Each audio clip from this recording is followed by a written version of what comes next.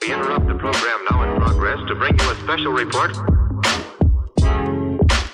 Here are the highlights this morning's news. From the WPGU News Desk, here's today's headlines on WPGU 1071, Champaign's Alternative.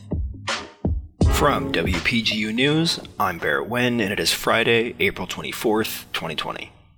In our top story today, yesterday afternoon in Springfield, Governor J.B. Pritzker announced the extension of the Illinois stay-at-home order until May 30th. Illinois has the best people in the world, and I've said all along that I will fight like hell for you.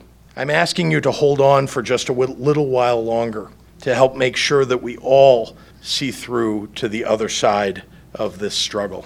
While this reinforces Illinois residents to stay at home until told to do so otherwise, Pritzker also announced that effective May 1st, he would allow some emergency procedures that have been postponed due to COVID-19 to take place.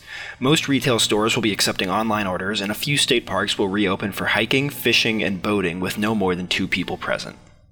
Locally, the city of Champaign has begun offering relief to local businesses, extending due dates and waiving late fees for self-reported taxes on foods and beverages, hotels and motels, local motor fuel, and multifamily recycling. This period will last until June 30th, allowing businesses to pay any delinquent taxes until that point.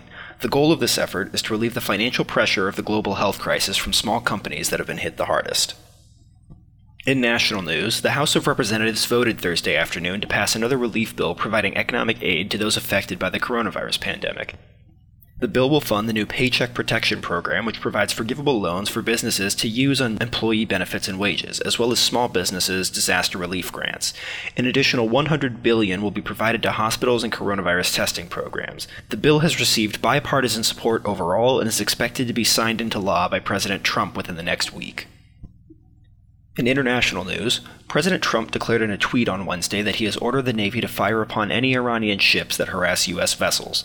The announcement came about a week after the Navy released videos of Iranian speedboats making high-speed passes around U.S. ships during a joint exercise with Army aviation units, though defense officials have clarified that the actual rules of engagement for naval commanders operating in and around the Persian Gulf have not changed.